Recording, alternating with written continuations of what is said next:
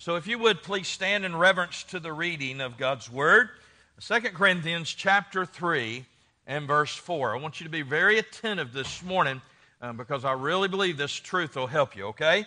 Verse 4, in such trust have we through Christ to Godward. Not that we are sufficient of ourselves to think anything as of ourselves, but our sufficiency is of God, who also hath made us able ministers of the New Testament, not of the letter, but of the Spirit. For the letter killeth, but the Spirit giveth life. Let's pray. Father, I just pray you would use this passage in our lives this morning. Be my thoughts, be my words, glorify yourself, manifest yourself. I pray and I cry in Jesus' name. And all God's children said, amen. You may be seated. Well, I want you to think just a moment with me. Now, I asked you earlier, what do you think of yourself? Now, here's the reality.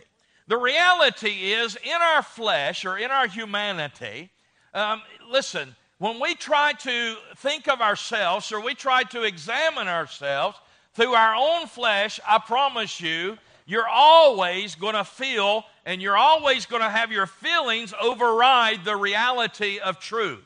Now, listen to what I'm about to say.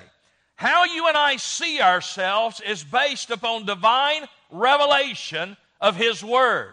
It's not based upon self-condemnation.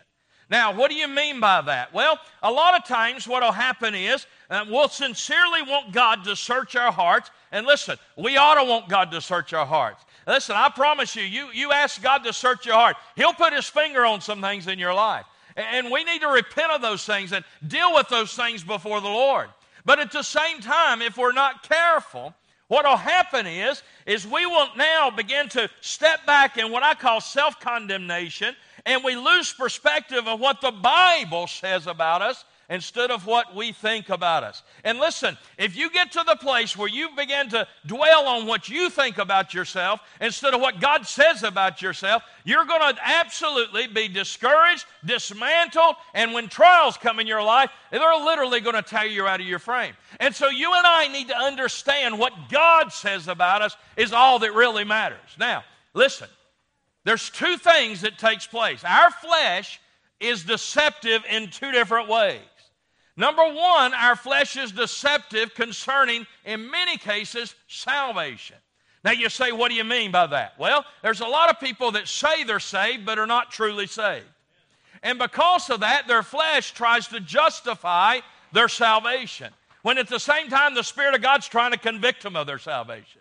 And what happens is they draw back from their life. I'm a good person. I try to serve others. I try to do this. I try to do that. And all of a sudden they try to justify themselves by what they do or who they think they are instead of the reality of what God says about them in the Word. But at the same time, this can be just as true for Christians. In other words, you and I can be deceived concerning ourselves as Christians. In other words, we can see ourselves in such a manner or such a way where it becomes self-condemning. And what happens when that happens is your joy begins to go. Your vitality of your spiritual life begins to go. And you do not walk in the reality of what Christ has for you in your Christian life. Now, I said all that to say this. Paul was being attacked on every side. Now, remember what we've already looked at in 2 Corinthians. There was really two groups of people in the church of Corinth. There was one group that had genuinely been converted, genuinely been saved. And they proved that out that when Paul wrote that first letter that was a stinging letter, they repented. And you say, how do you know that? Because 2 chapters later, we're going to find out. It says that godly sorrow worked repentance in their life. And they were truly saved, and they truly wanted to obey God and walk in the things God had for them. But there was another group in the church of Corinth that was not saved. And you say, well, how do you know that? Because later on, Paul's going to say this to that group. He said, examine yourself to see if you even be in the faith. I mean, because there was no evidence of repentance. There was no evidence of desire or conversion in their life. And Paul would address them later on in 2 Corinthians. And this second group was the group that was giving Paul so much trouble. Now, they were questioning Paul's motives. They were questioning Paul's love for them. They were questioning Paul's call. They were questioning whether Paul really was called to preach the gospel. And they even questioned Paul's apostleship. Now, you have all these people saying all these things about Paul and to Paul. Now, let me ask you a question. If Paul was not settled on who he was in Christ, if Paul was reflecting on who he thought he was by his own way of thinking and not who he is in Christ, how many agree that would dismantle Paul? But yet Paul was a man that kept going. Now, did he have his moments like any of us? Absolutely he did. But Paul just kept on and kept the faith. You say, why? Because Paul understood something you and I need to understand. Not who I think I am, but who God knows I am in Christ Jesus. And this is the essence of what you and I must grasp a hold of. Okay? So now, with that being said, let's look at our text. The first thing I want you to see is the confidence of Paul. Now, remember in chapter 3, the first 3 verses, they were challenging him about his credibility. And he said to them, he said, do you really want me to go back and get a letter of reference and bring to you that you'll know that I'm absolutely called of God? And then he said, hey, listen, he said, I got the best letter of reference you could ever find. And they said, what is it? They said, you're the epistles of Christ, written in your heart by the Holy Spirit. And said, what God done in you is the best evidence that what I'm preaching is of God, through God, and by God.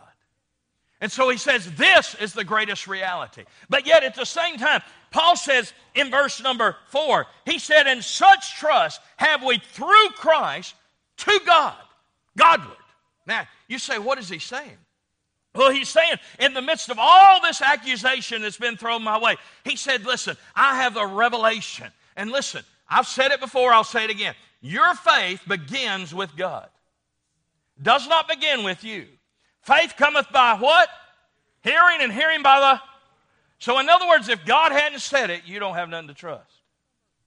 Now listen, if you understand the Word of God, you're going to be able to trust God that He's faithful. You're going to be able to trust God that He's holy. You're going to be able to trust God that He's sufficient. You're going to be able to trust God for... Why? Because God's Word has made that clear.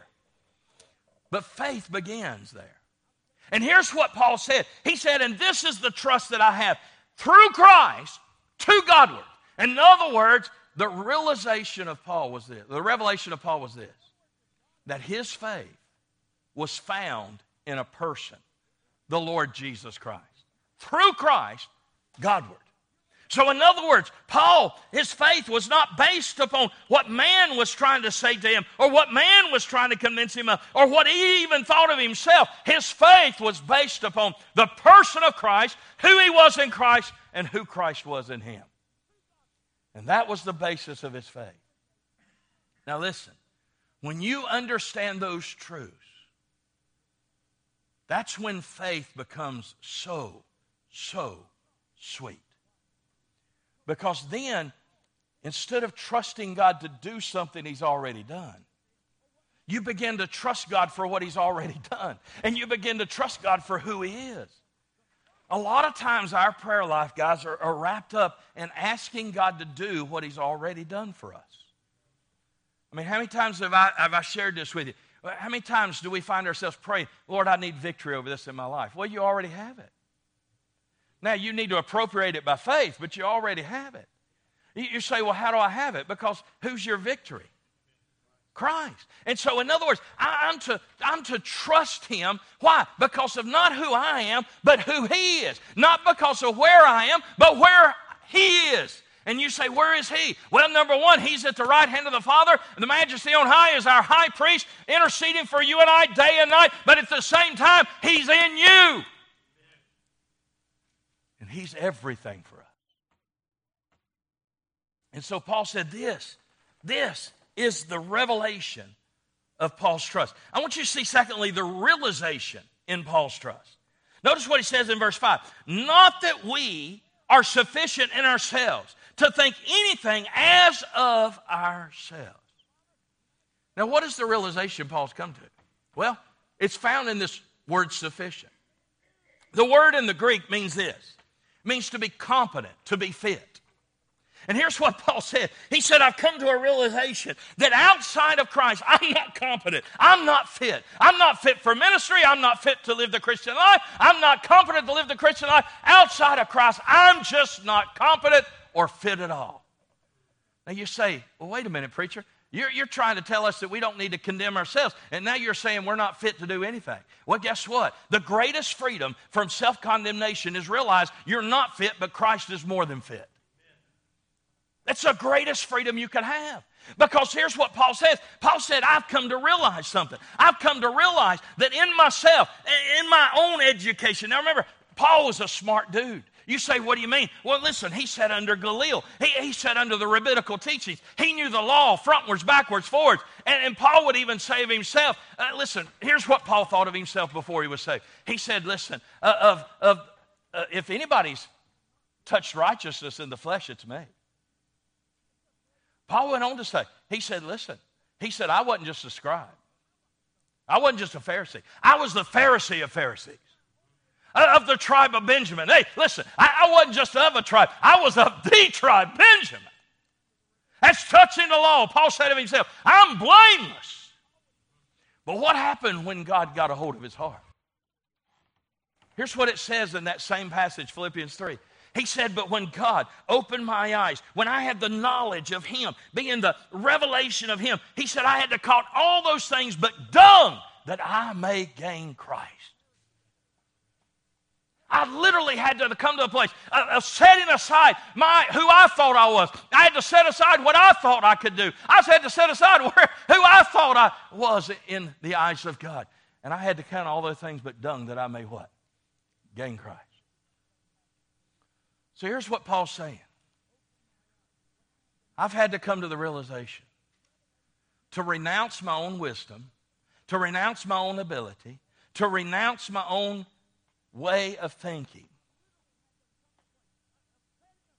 because I'm not fit or competent outside the person of Christ. Now listen, what gets so many people in trouble? Manley Beasley used to say this all the time when he was alive and preaching across this world.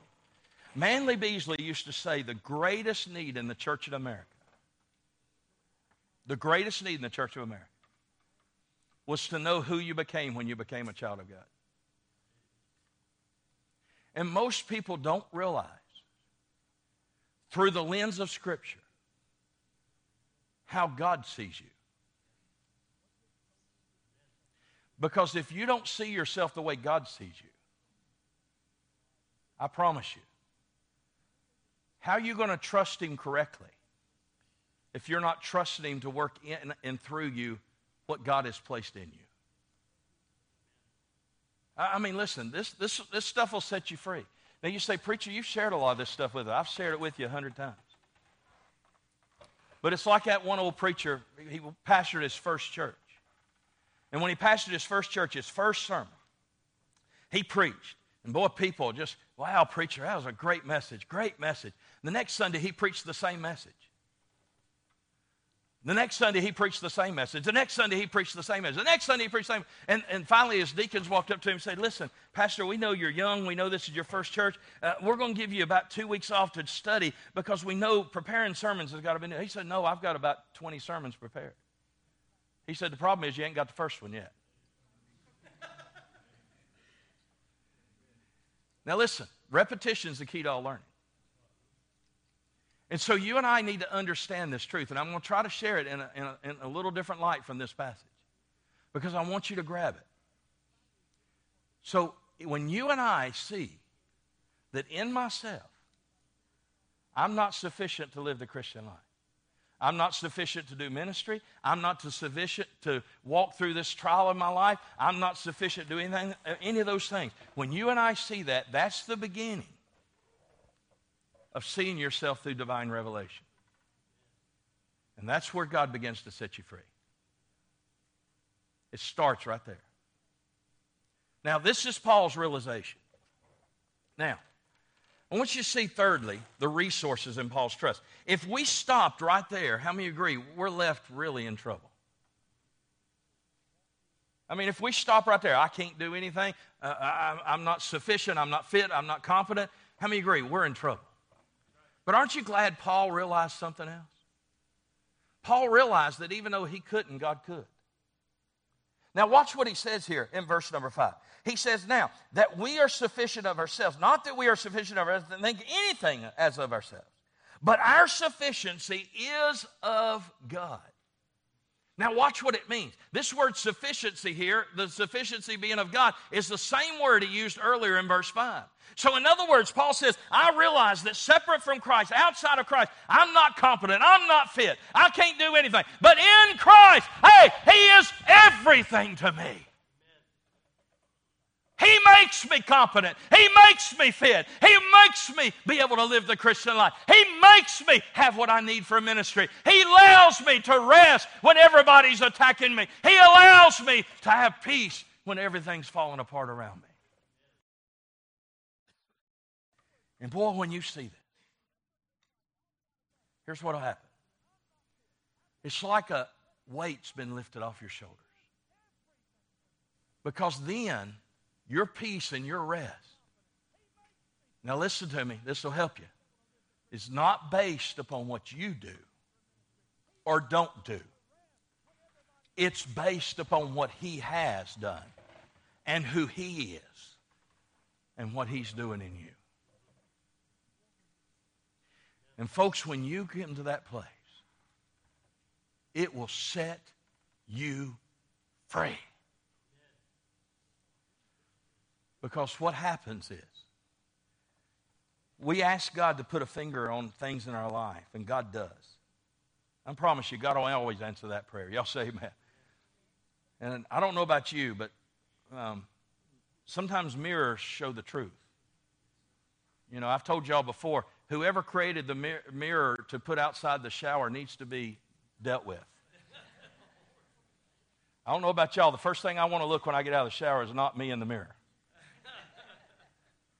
You know why? It tells the truth. I don't like it. The Word tells the truth. Spirit of God tells the truth. But what will happen is this. Instead of understanding this truth, all right, God, you're showing me this in my life. Now I've got to do better. Let me tell you something, that's an exercise in futility. What'd you do to save yourself? I didn't hear you. What'd you do to save yourself? So what do you think you can do to live the Christian life?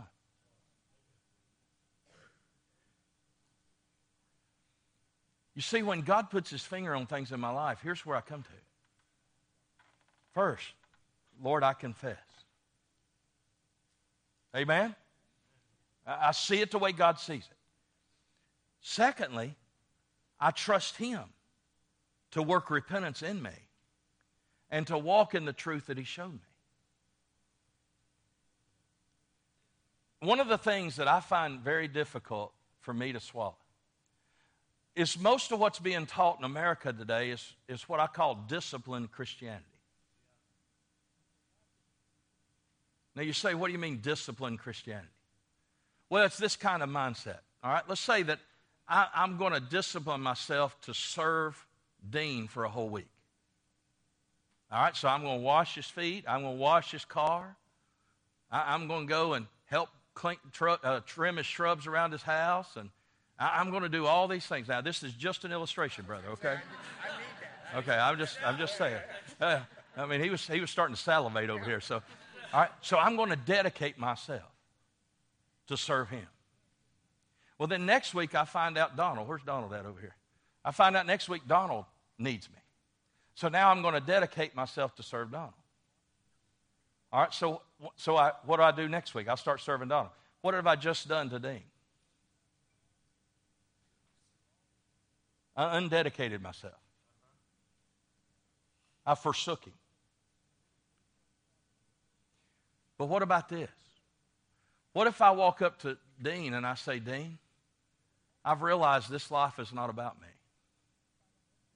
And I submit and I surrender myself to you.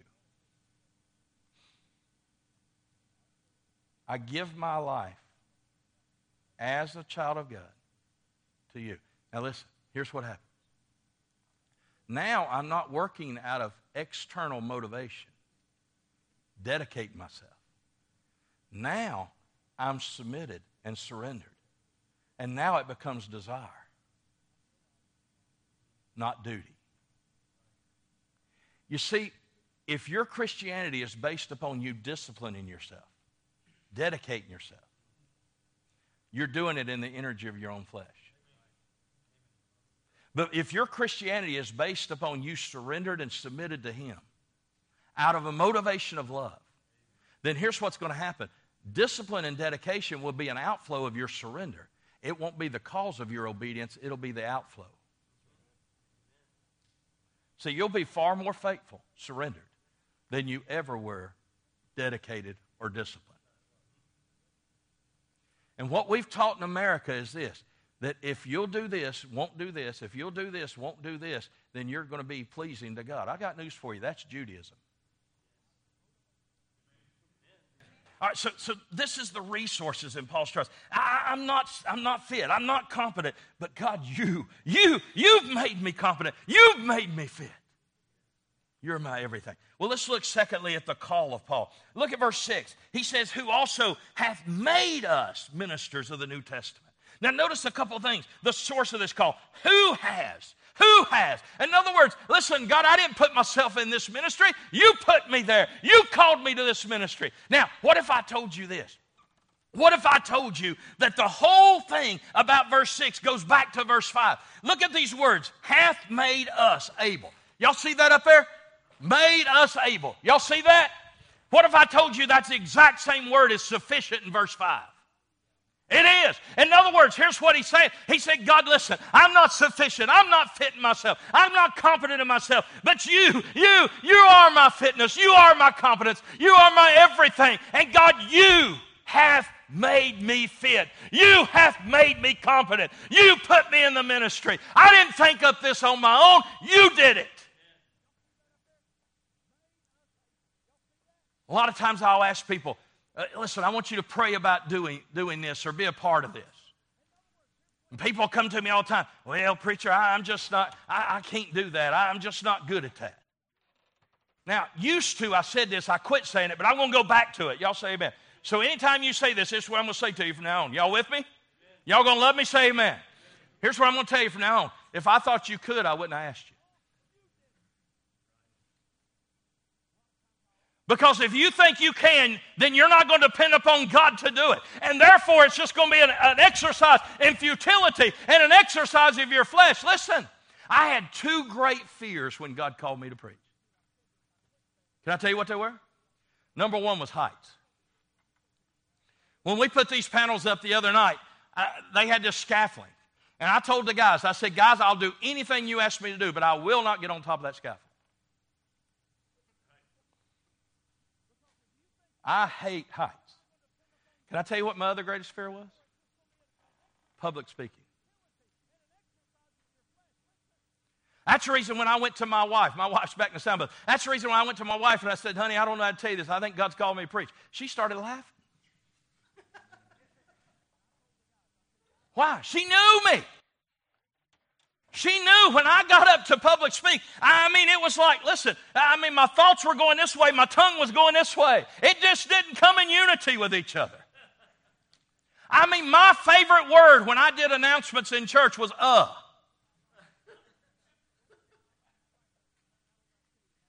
Why in the world would God call me to preach? I don't know. I still ain't figured it out. But praise God He did. But it wasn't based upon my ability. I've said this to y'all 1,000 times. I'm going to say it again. God is not interested in your ability. He's only interested in your availability. God is more than sufficient. God's the one that makes you fit. God's the one that makes you competent. God's the one that wherever He puts you, He's the one that puts you. He's the one that enables you to live the Christian life. He's the one that enables you to rest no matter what's going on. It's not you. It's Him. Him.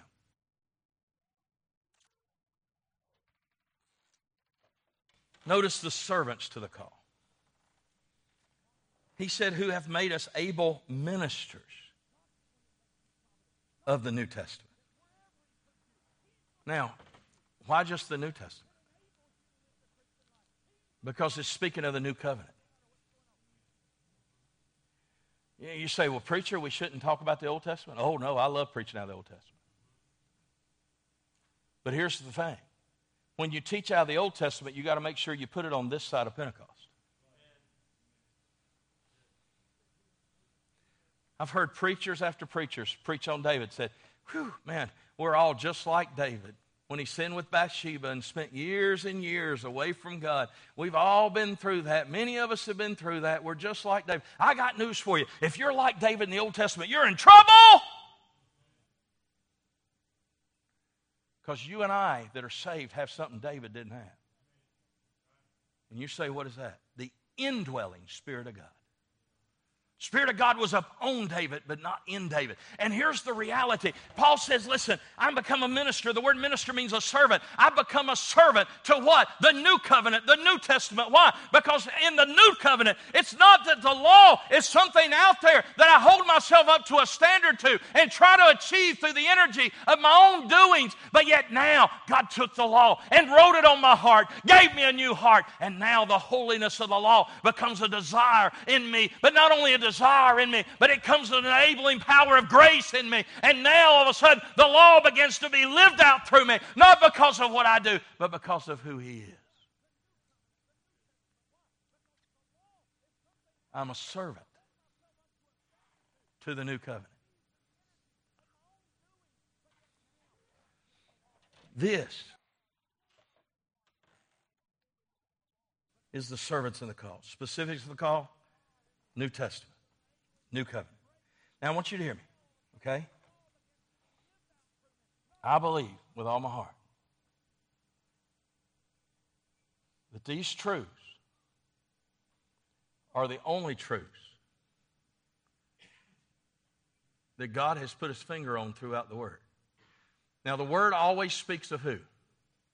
Christ. All right, so let me ask you a question. Who's your life? Who's the one that lives the Christian life? Who gives you discernment? Who gives you wisdom? Who's your victory? Who's your joy? Who's your peace?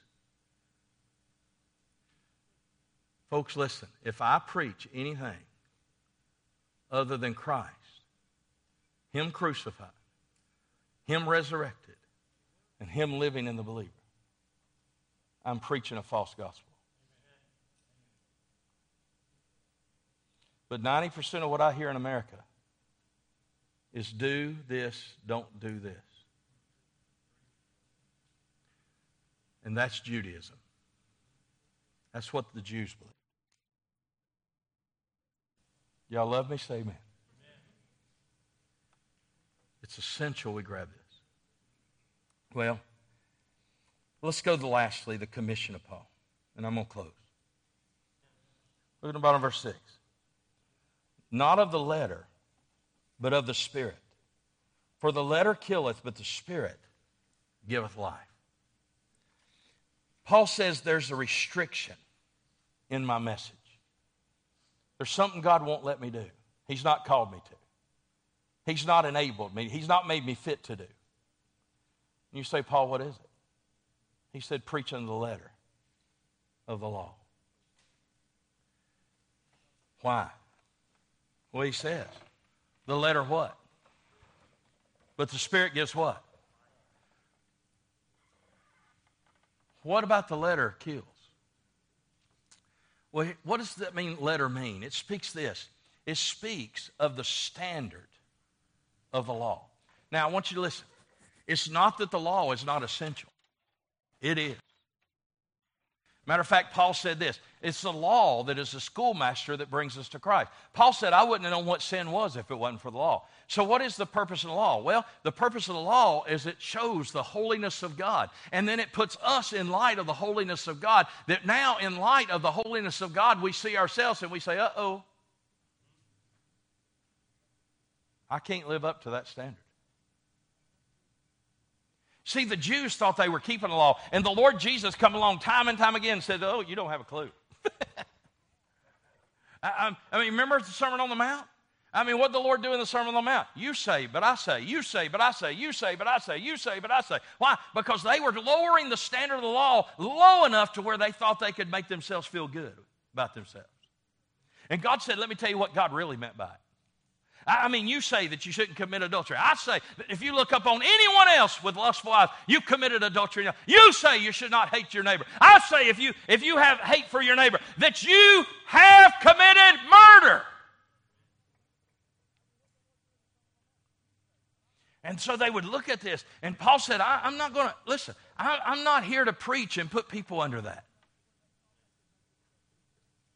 This is the restriction in Paul's message. But folks, listen, whenever God starts putting his finger on things in our life, what happens in our humanity, if we're not careful, is we begin to try to do better, and we try to make ourselves be better, and we try to measure up to please God. I want to tell you something. I'm going to let you loose on something. Y'all ready? Say amen. The only thing that pleases God is Christ Jesus.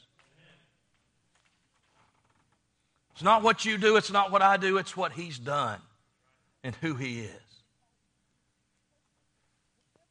Let me just throw a couple things out. The purity of the law kills, because it sets a standard that none of us can keep. Let me just real quickly, Romans chapter 7, verse 12. Listen to what Paul says.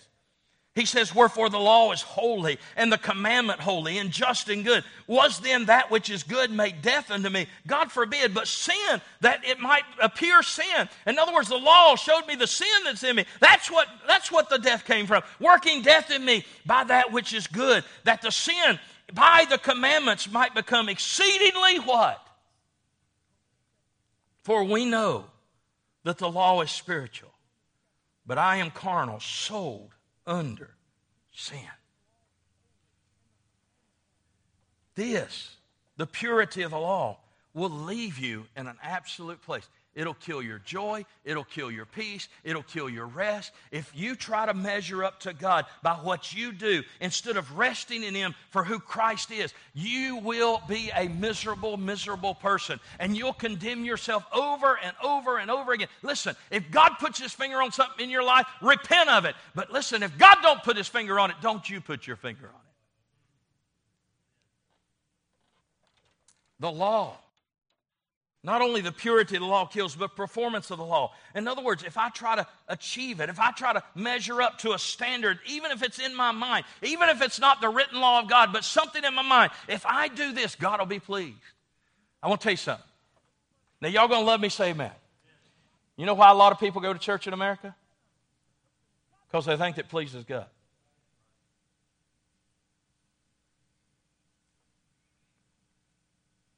Now, I'm going to love on you. Y'all going to let me love on you? Say amen.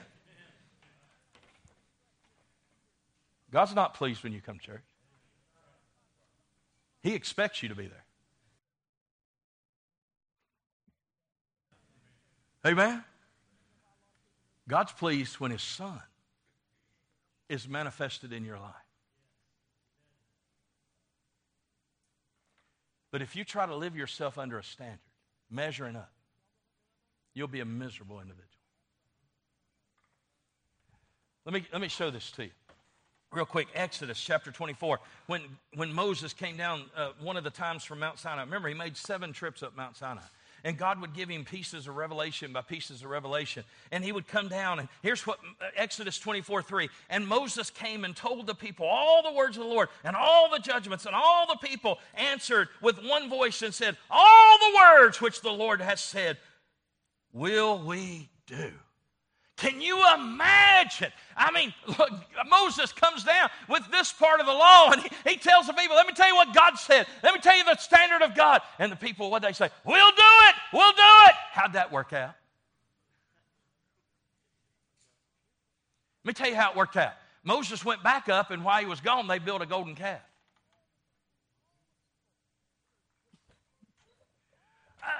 Listen, let me give you another illustration. Peter, the Lord said, listen, I'm going to leave you. I'm going to be arrested. I'm going to be killed. I'm leaving you. Hey, what did Peter say? Oh, listen, they'll not take you. As long as I'm alive, they'll not take you. I'll make sure that. And what did the Lord say?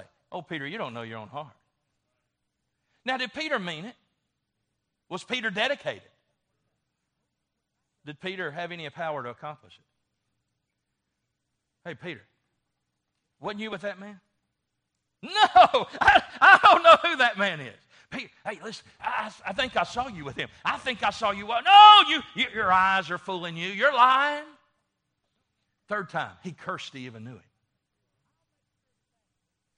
But what happened after Pentecost to the same man who had no power, dedicated, but had no power to walk in obedience? What happened when the Spirit of God came in him? The Sanhedrin came to him and said, listen, if you don't quit preaching the gospel, we're going to cut your head off. What did Peter say? Oh, listen, I'm telling you right now, you do whatever you need to do. I'm not going to quit preaching the gospel. Same person, but a totally different man. You say, why? Because the law was written in his heart. It wasn't on stones anymore, and him trying to measure up to it. I don't know about y'all, but I'm having a good time. Romans chapter 7. Look at verse 15. Paul had this same problem after he was converted. After he was converted, Paul had this same problem. Why? Because all he knew was living under the law. That's all he knew. And now he's saved. And he just as a saved person, not being taught these truths yet, he begins to, or just being taught these truths, he's learning. And as he's learning, he goes back to his old way of trying to live in the energy of the flesh. Watch how it worked for him. Verse 15. For that which I do, I allow not. And for that which I would, I do not. But what I hate, that I do. Anybody want to stand up and give testimony about that? Hey, listen. I guarantee you every single one of us have walked in that. Now then, it is no more I that do it, but sin that dwells in me. For I know that in me, in my flesh, dwelleth no good thing. For to will is present with me. In other words, it's a desire. That's how we know Paul was saved. He wouldn't have had a desire if he wasn't saved. He said, the will is present with me, but how to perform that which is good, I find not. For the good that I would do, I do not. But the evil which I would not, that I do. Now if I do that which I would not, it is no more I that do it, but sin that dwelleth in me. I find then a law that when I would do good, evil is present with me. Verse 22. For I delight in the law of God after the inward man. And if you read in, he says, O wretched man that I am, who shall deliver me from this body of death? Deliver me from what? Trying to live, thinking he was competent and fit to obey God without Christ. Y'all hear me?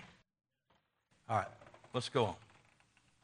The powerless of the law kills. In other words, the law gives us the standard but doesn't give us the power to obey it. Notice, secondly, the requirement in Paul's message. So we saw what was restricted in Paul's message. What is required in Paul's message? He says, I do not preach the law, the letter, where it kills, but of the Spirit, for the Spirit gives life. So what's the source of this life, the source of this new covenant, the source of this inward desire and inward ability that comes by the Spirit of God, by His grace, to be able to walk in the truth of the holiness of God, the Spirit of God. Paul said, here's what I preach. Because He's the source of it all. The sufficiency in this life. It is the Spirit in you that makes you fit to obey God. For years, I used to think that if I saw people not living right, it was my job to go and tell them, this is the way you should live. This is the way you should live. This is the way you should live. God over the years has begun to teach me that I can stand up here all day long and tell every one of us in here, the Bible says you to do this, do this, do this, do this. How many agree? The Bible says we're to study. The Bible says we're to pray. The Bible says we're to walk in the Great Commission. The Bible says, y'all agree with all that? Say amen. And I can sit up here hour after hour and after hour. And I can tell you, all right, this is what you need to do, this is what you need to do, this is what you need to do, this is what you need to do. But can I tell you that's not going to help you one bit? But the greatest thing that will help you is this. When I teach you, and I teach myself, I'm still having to learn this. Y'all say amen. When I teach myself that when the Spirit of God saved me, He gave me a passionate desire to obey Him and to walk in these realities. Then I come to the place of realizing that when I'm faithful, it's not me, it's Him. But when I'm disobedient, it's me and not Him.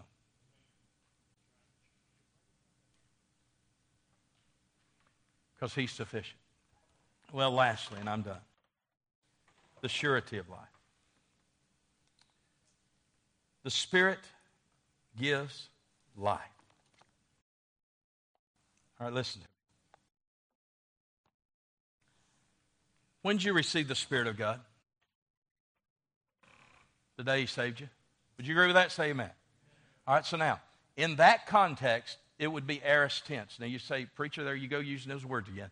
Aorist means a one-time event never to be repeated. How many agree today when God saved you, He gave you the Spirit of God? That was a one-time event never to be repeated. Do y'all agree with that? Say amen. All right. But what if I told you that here it's present tense? You say, preacher, what does that mean? Well, He gave you life one time when He saved you because He gave Himself. But here's what it means.